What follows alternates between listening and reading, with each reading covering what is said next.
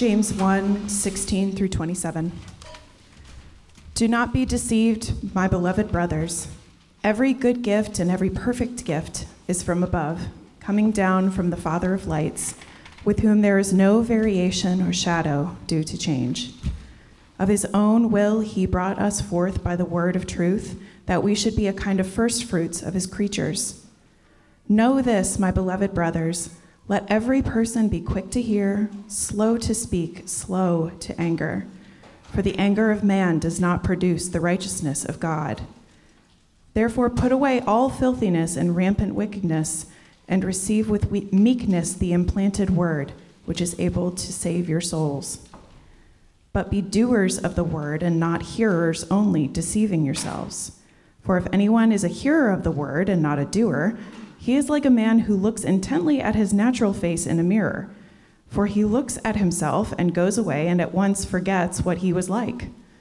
But the one who looks into the perfect law, the law of liberty, and perseveres, being no hearer who forgets, but a doer who acts, he will be blessed in his doing. If anyone thinks he is religious and does not bridle his tongue, but deceives his heart, this person's religion is worthless. Religion that is pure and undefiled before God the Father is this: to visit orphans and widows in their affliction, and to keep oneself unstained from the world. This is the word of the Lord.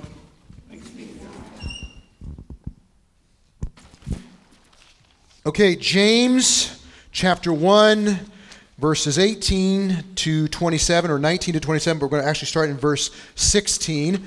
I grew up, I didn't know this at the time, but figured out later that I grew up in an impoverished environment that was kind of harsh.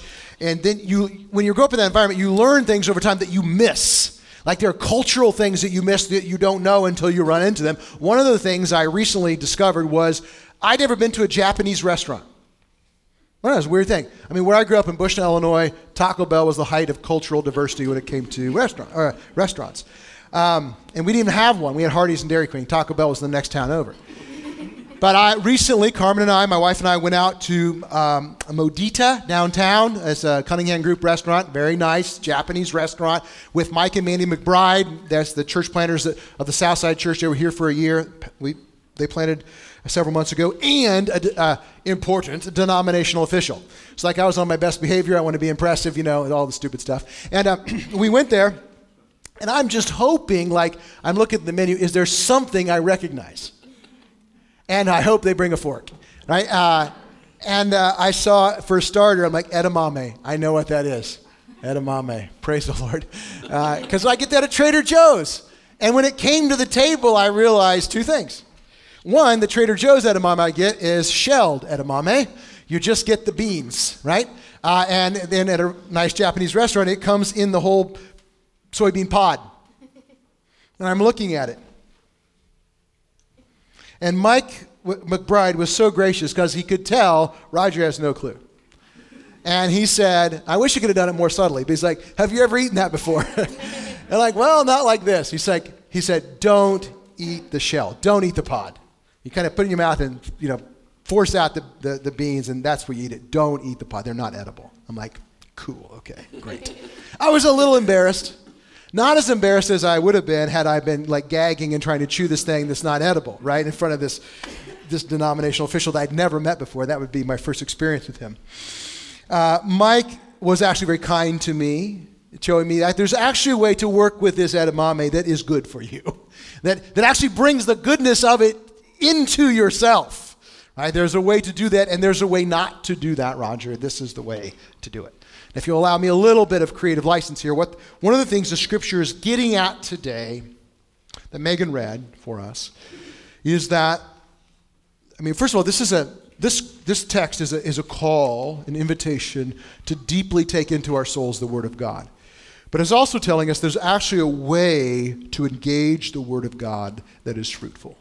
There's a way to engage the Word of God that brings the goodness of it into our life. And it doesn't have as much to do with the quantity of it that we're bringing in, but our orientation or our posture toward it as we are bringing it in to our life.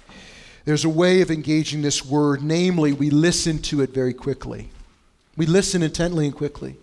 We intend to bring it deeply into our life, and we intend to do what it says. Not perfectly, but really. Last week I said, as we looked at the first half of this passage about trials, going through various trials, I said, I don't know of a way in life to become deeper in life unless life is difficult.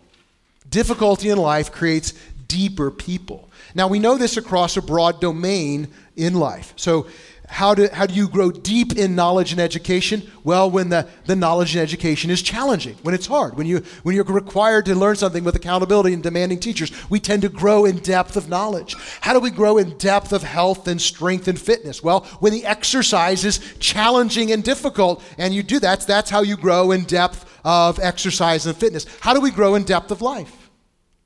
When life is difficult.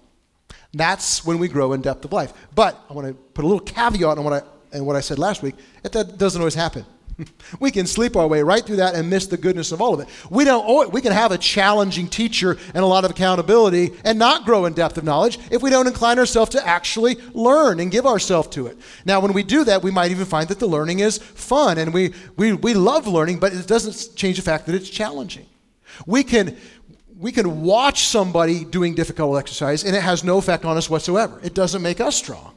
We have to incline ourselves to do that thing. Now, we might incline ourselves in a way that we say, I couldn't ever see myself not exercising this way. Fine, but we have to engage it. We have to incline ourselves in a way that brings about that depth. Life is no different. And depth of life flowing from difficulty happens to lots of people. We're not just talking about followers of Jesus here. Some of the greatest poets and writers and philosophers have written and created out of depth of sorrow and pain. I remember when I was a freshman in college reading Viktor Frankl's book, Man's Search for Meaning. He was a Holocaust survivor and became a psychologist after that. And I remember even as a 18 or 19-year-old thinking, wow, there is a depth of life that can come from difficulty that is very hard to get any way else. Now let's add a layer of the gospel to that. The gospel is even better news, that there's a depth of life with the Lord that comes in difficulty, but it doesn't just happen automatically. We must incline ourselves to it, and the way we incline ourselves to it is not that complicated, it's just challenging. That in that difficulty, we hang on to Jesus. And in the mess of that, over time, what we sense and what we understand is that our life has been deepened, our soul has been expanded, and we've become deeper people. We become deeper in life. And what this passage is pointing out today is that is connected almost, not completely, but it's connected thoroughly to our orientation toward the Word of God. Both in that moment, before that moment of distress, after that moment of distress, it's our orientation toward the Word of God. That means everyone here right now, you may be in distress in your life. You may be looking and say, boy, I'm glad that particular distress is in the rearview mirror. You may be preparing for distress and you don't even know it. We all are preparing for distress and we don't even know it. We're preparing well, we're preparing poorly, but we're preparing for distress in some way. But we can be relating to the Word of God in such a way that is actually expanding our soul and deepening our life now so that we are changed. So, just so you don't miss it, I put in red at the top of your insert here. We are changed by the Word of truth or the Word of God as we listen to it quickly, as we receive it intentionally and do it fully. Now, had I written that later during the week, I would have thought differently about it. I would have said we should listen to it quickly, receive it deeply, and do it intentionally. When I say do it fully, I don't mean perfectly. Some of you, when I say do it fully, you're going to be like, oh, I can't do it perfectly. The truth is, I'm not wired to think that way at all, so it doesn't occur to me, like, you people with really sensitive consciences, I'm not talking about being perfect, just an intention to what Jesus says, that we move in that direction. Last week as a review, we said the book of James, as we started in this, is written to Jewish Christians who were suffering persecution. It's a very early book in the New Testament, perhaps the earliest book in the New Testament, written either by the Apostle James, who was one of Jesus' disciples, or by Jesus' own brother James, who became a follower of Jesus shortly after Jesus was crucified. We're not sure which James that was. But it's a struggling community, probably that was dispersed or persecuted shortly after Pentecost, early in the book of Acts. And if you think about it, the Romans don't like them because they won't worship Caesar, and the traditionally religious Jewish folks are hostile with them because they have this message about this Messiah, Jesus, and they're upsetting things. So they're distressed. They have all kinds of trials, and last week we saw God encouraging them and you now in various trials, and it ended this way with verse 16, if you'll look at your text there. The culmination of this encouragement is, "Do not be deceived, my beloved brothers. Every good gift and every perfect gift is from above, coming down from the Father of lights," that would be the sun and the moon, "with whom there is no variation or shadow due to change." Like the sun and the moon even get eclipsed sometimes, or night comes, new moon. They change, but the one who made them doesn't change. Verse 18, "Of his own will he brought us forth by the word of truth, that we should be a kind of first fruits of his creatures." So at the end of that encouragement and trials, he's like, hey, look for the good things that God has placed in your life. And even if it's so dark that you can't see anything, remember this: you believe. Why do you believe? You believe because God planted his word in your heart, and he brought you forth by the word of truth. Peter says it this way in 1 Peter 1:23, "You have been born again through the living and abiding word." God placed his word, the scripture, the Old Testament that culminates in the testimony of Jesus for the original hearers. Now we get the whole book. The message here has come into your soul and made you born again. It's made a new creation reality in you. This is God's grace to you if you are a believer. This is God's grace to you. It's what he offers to you. If you're not yet a believer, he offers a newness of life to you. Not just that, this is the one who's called the Father of lights. The good news here is like, we don't just get to have new life because of Jesus. We are brought into a new family. And this one who's the Father of all creation actually becomes our Father, our Heavenly Father. So that gives us a different footing when we're looking at the world. We've been born new to new creation, and the one who has authority over all creation is called our Father, our Dad.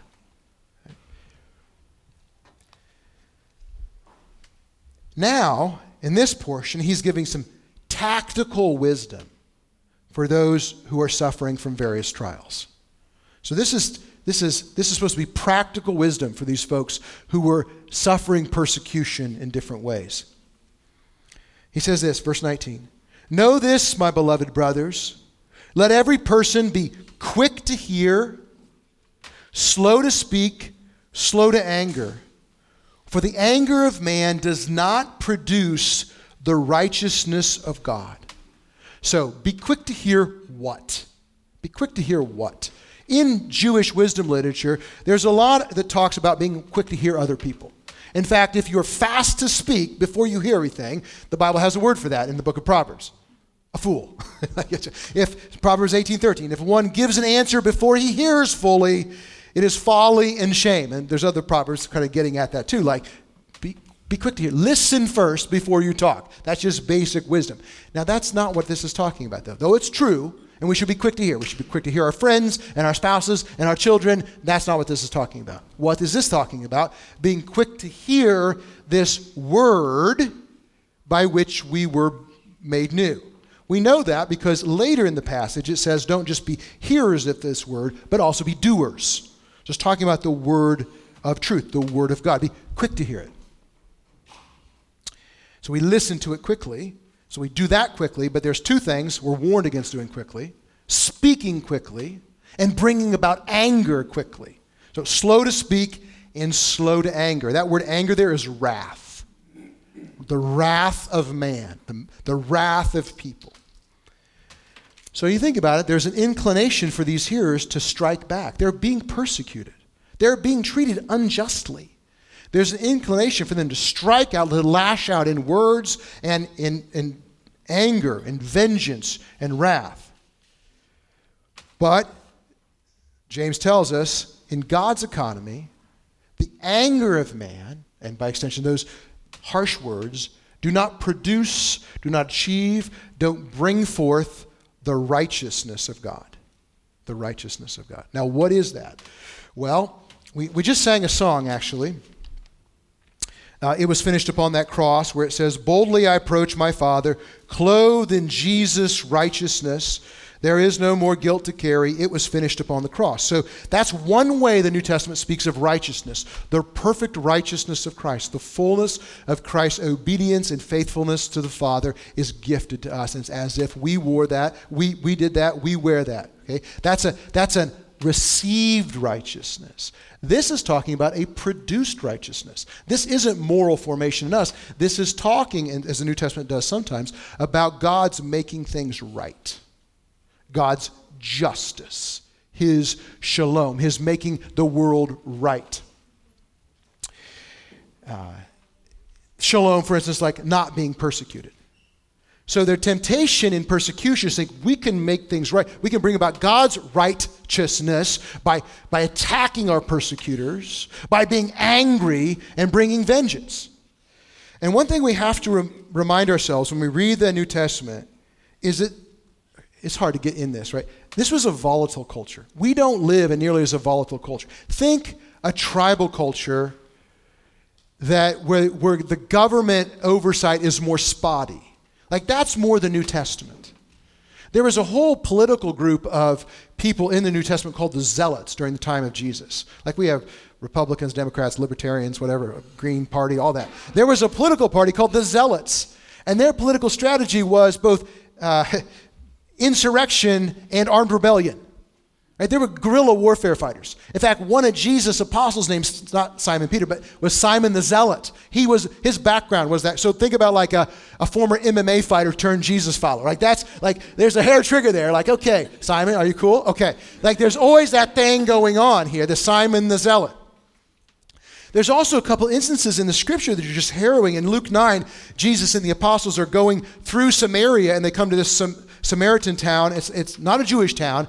And they're like, the Samaritans said, basically, you're Jewish, we don't like you, you can't stop here, you have to keep going. And John and James, maybe the James who wrote this, said this, Lord Jesus,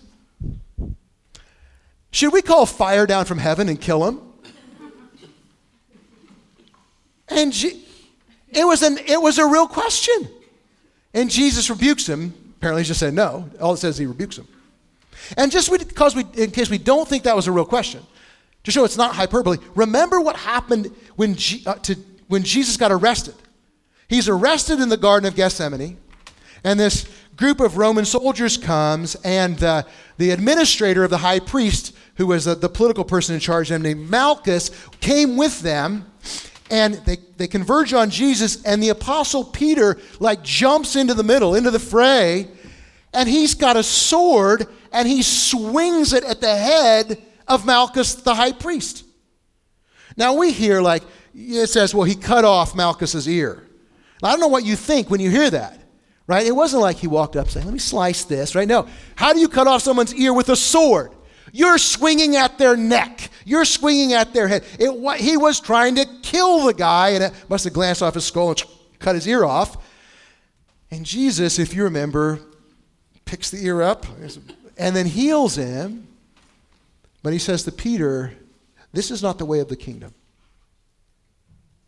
If you live by the sword, you'll die by the sword.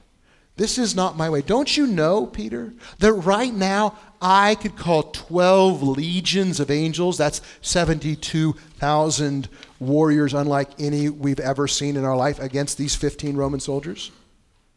This is not the way of the kingdom. Vengeance and destruction, it's not the way. Even when persecution is going on. Now, we don't experience the persecution that these guys did. And as we said last week, if this is good wisdom for them, how much more for us, who by comparison experienced less? I put in your insert there at the bottom Romans 12, which is a kind of a revolutionary passage, both in that day and in some ways in ours. Repay no one evil for evil, but give thought to do what is honorable in the sight of all. If possible, so far as it depends on you, live peaceably with all. Beloved, never avenge yourselves, but leave it to the wrath of God. So it's the same word. Not the wrath of man, but leave it to the wrath of God. For it is written, vengeance is mine. I will repay. I will do what is right, says the Lord. So to the contrary, if your enemy is hungry, feed him. If he is thirsty, give him something to drink. For by doing so, you will heap burning coals on his head. That's probably reflecting coals of repentance and cleansing. Do not be overcome by evil, but overcome evil with good. The anger, the wrath of man is not the way of the kingdom of God. Neither are many words, speaking quickly, speaking often. Now, we live in a world with many words. I mean, we live in a world where pundits can talk 3 hours a day. Like just not every single day. Like it's impressive, I guess, but it's a lot of words, right? The next day, like something can happen and then somebody can have a 3-hour YouTube channel talking about that stuff the next day. Like that's virtually the definition of speaking quickly. I don't know, like even if you like them, right? That's too much talking. That's too much talking.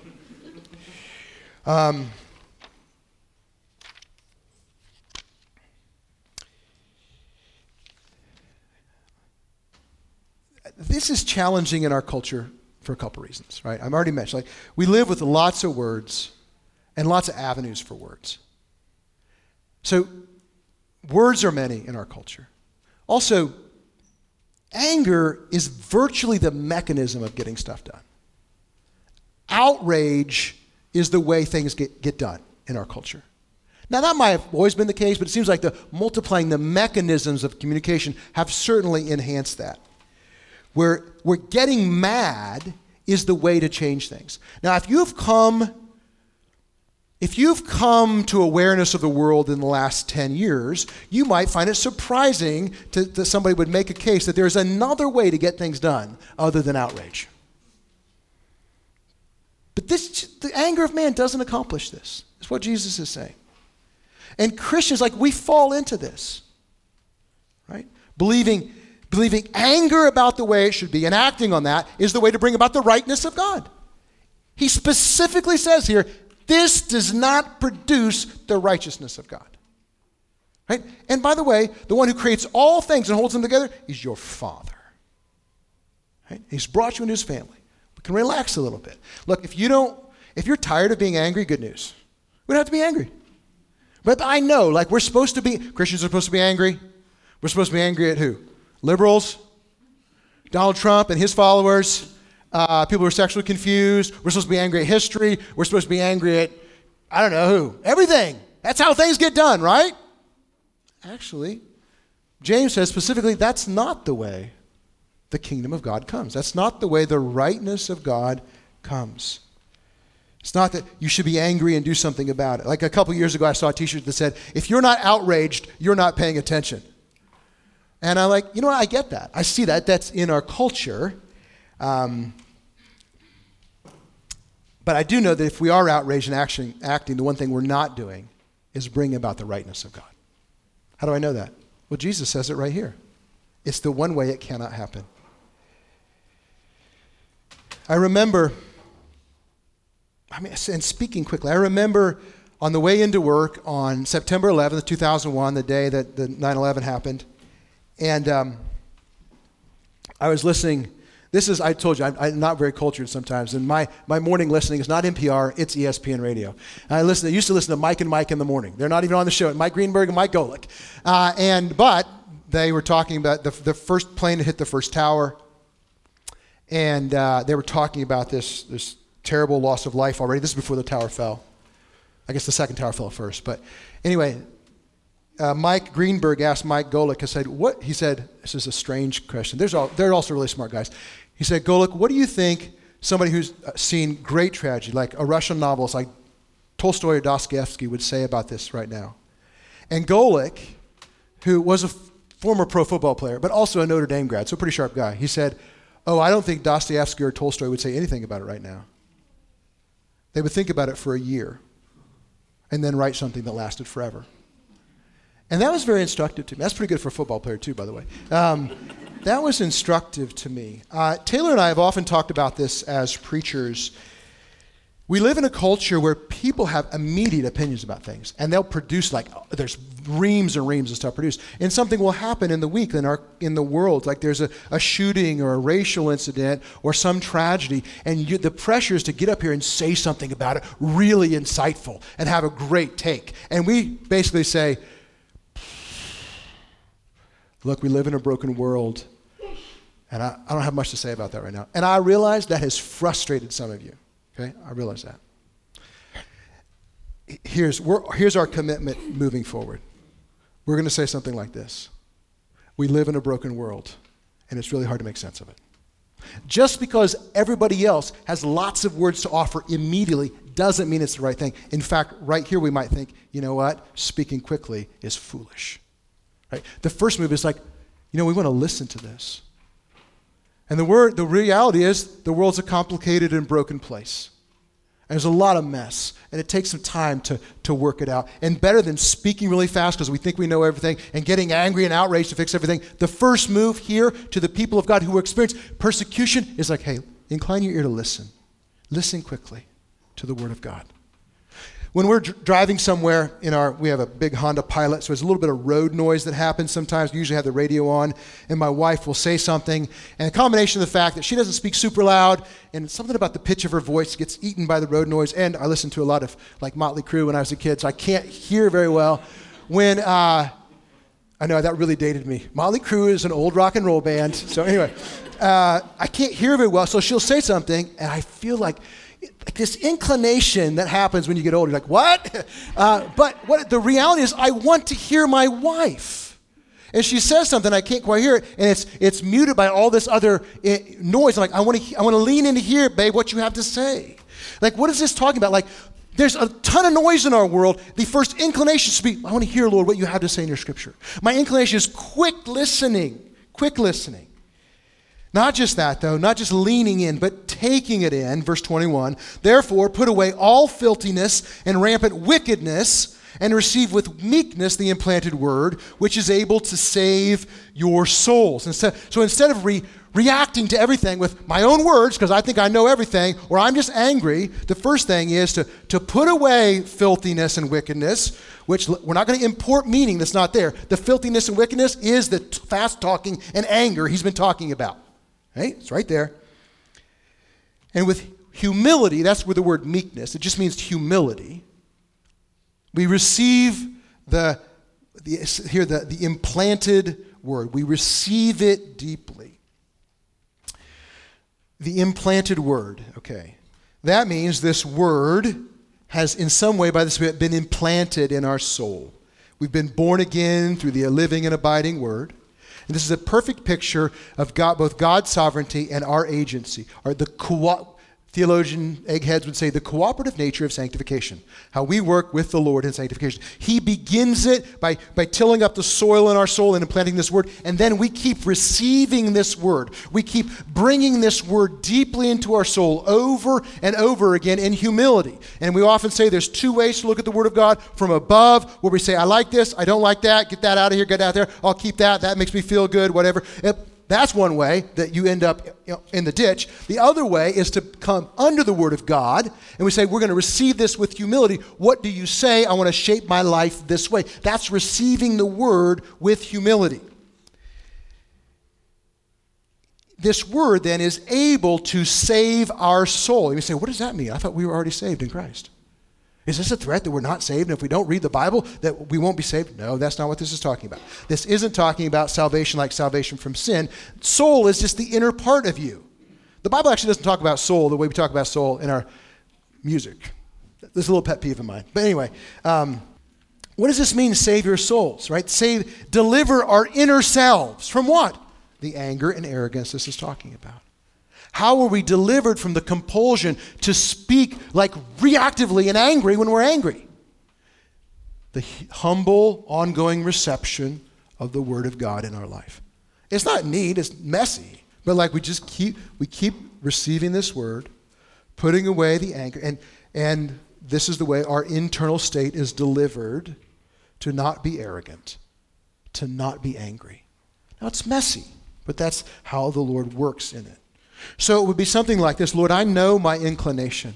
I would say like that. Lord, I know my inclination to believe I'm right about every single thing I think immediately. Because I know. I've thought about this. I've studied this. Blah, blah, blah. Right?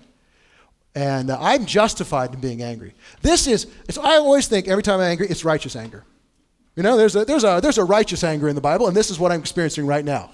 It's stupid. That's not the case, right? But we justify ourselves and say, Lord, I know my inclination to think I'm right about everything and to justify my anger. But what I really need is your word.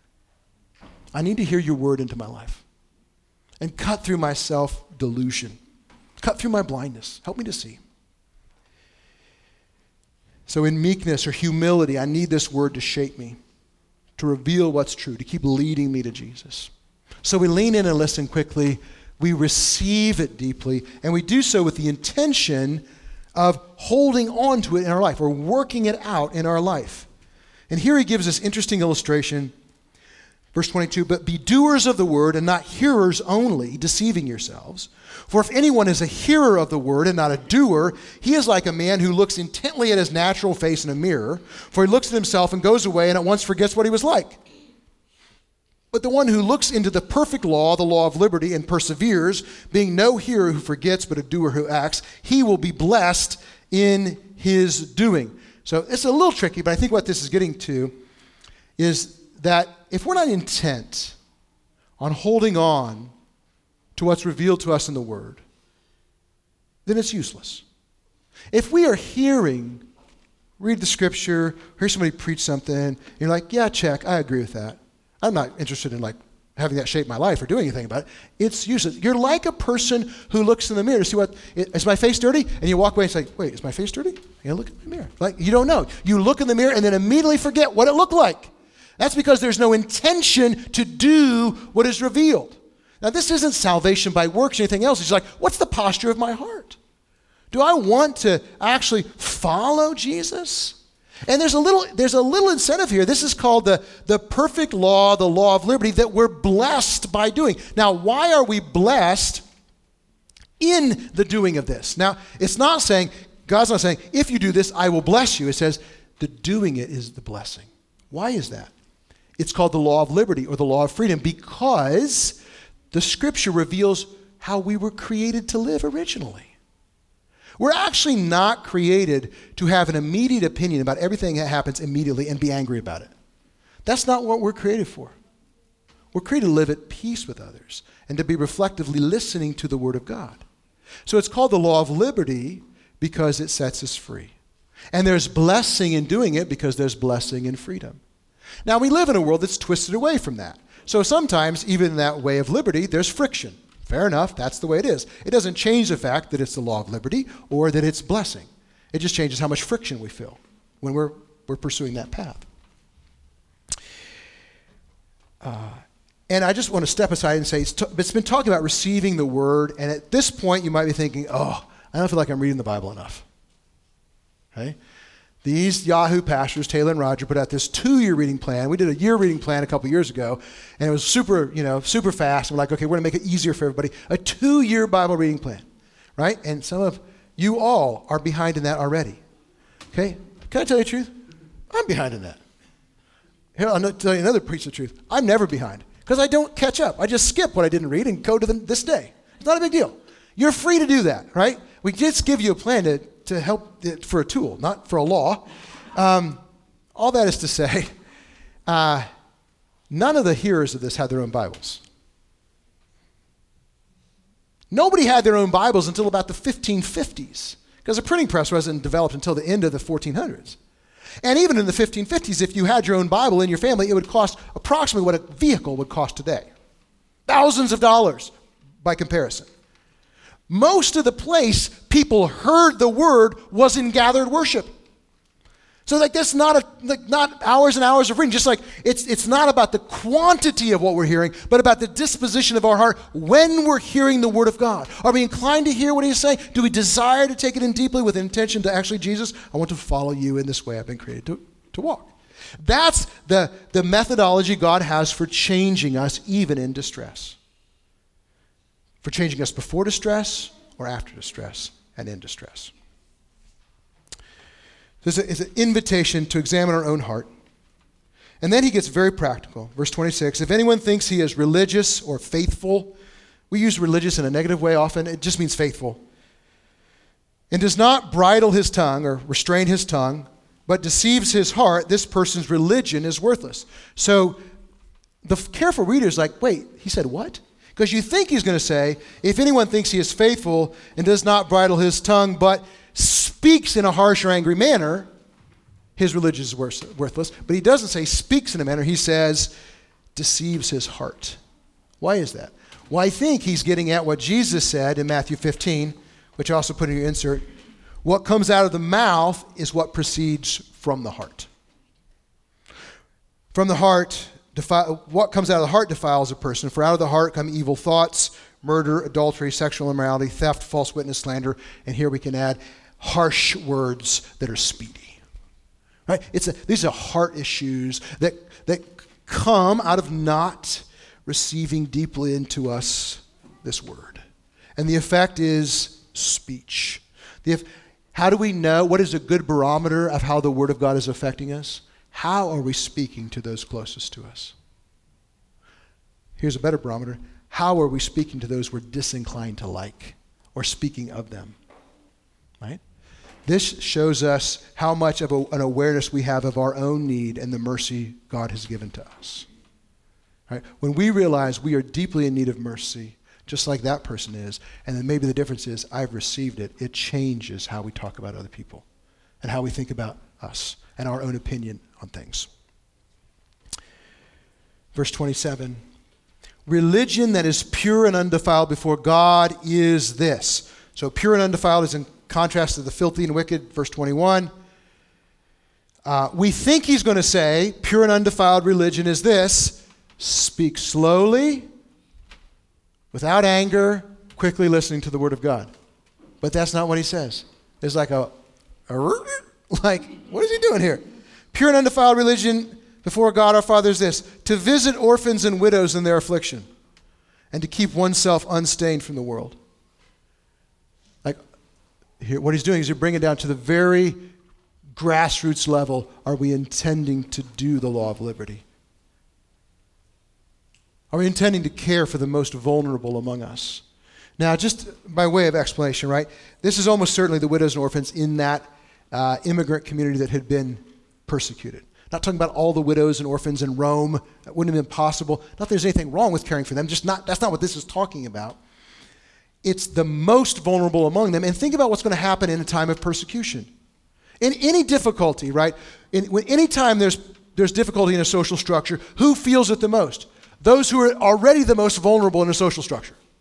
Right? The widows and orphans in this case, like there's no social security, there's no safety net. Like when there's persecution, the people at the very sort of bottom of that ladder of social power feel it the most. That would be widows and orphans. He's like, don't deny the widows and orphans. Just because you're in distress, don't ignore those who are in more distress. This is simple loving your neighbor. So do that. Like, so in this church community, you honor the widows and the orphans. You honor the vulnerable. Protect the vulnerable. Love the vulnerable. Why is that? Because it pictures before a watching world who's full of their own words and full of anger the way of the kingdom.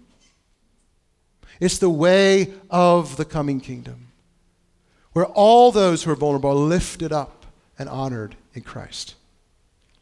It's a picture of the world to come that we saw in Revelation 21 and 22, where those who had vulnerabilities, the vulnerabilities are removed because of the work of Christ. It pictures the way the world will be in a world that desperately needs that picture. It also pictures the way Jesus actually is. You know, if there's anybody who had the right to speak quick words against injustice, it was Jesus. He's called the Word of God. Everything he said was ever true. He's the way, the truth, and the life. He never spoke a word, it says, that fell to the ground. He, of all people, would have had the freedom to speak quickly against injustice. And yet, as Isaiah says, like a sheep before his shearers, he was silent. That wasn't going to be the way of that kind of defense. He, of all people, had the freedom to bring hostility and anger towards injustice. He was the only one who had no sin, and yet he was unjustly attacked and persecuted and maligned at a sham trial and executed, and he did not call 12 legions of angels down. He went into it. Why? Because in that, he was protecting the vulnerable. The widow and the orphan, yes, but not just the widow and the orphan. All of those who were vulnerable and in danger of their own sin. The person in your chair. Me. We were vulnerable. Jesus did not speak a word. He did not exercise power to remove himself from the situation because he was rescuing us to create a people born again by this living and abiding word of God who can be quick to hear it, desire to have it deep in our souls with the intention of working it out, and knowing that even when we fail to do that, there's mercy available to us, there's grace available to us because of the work of Jesus. Right? One of the ways Jesus ministers this mercy to us on a weekly basis in this community is the Lord's table. Right? If you're in Christ, if you are a Christian, a follower of Jesus by faith, not perfectly, but really, you should come to the communion table. I want to pray and invite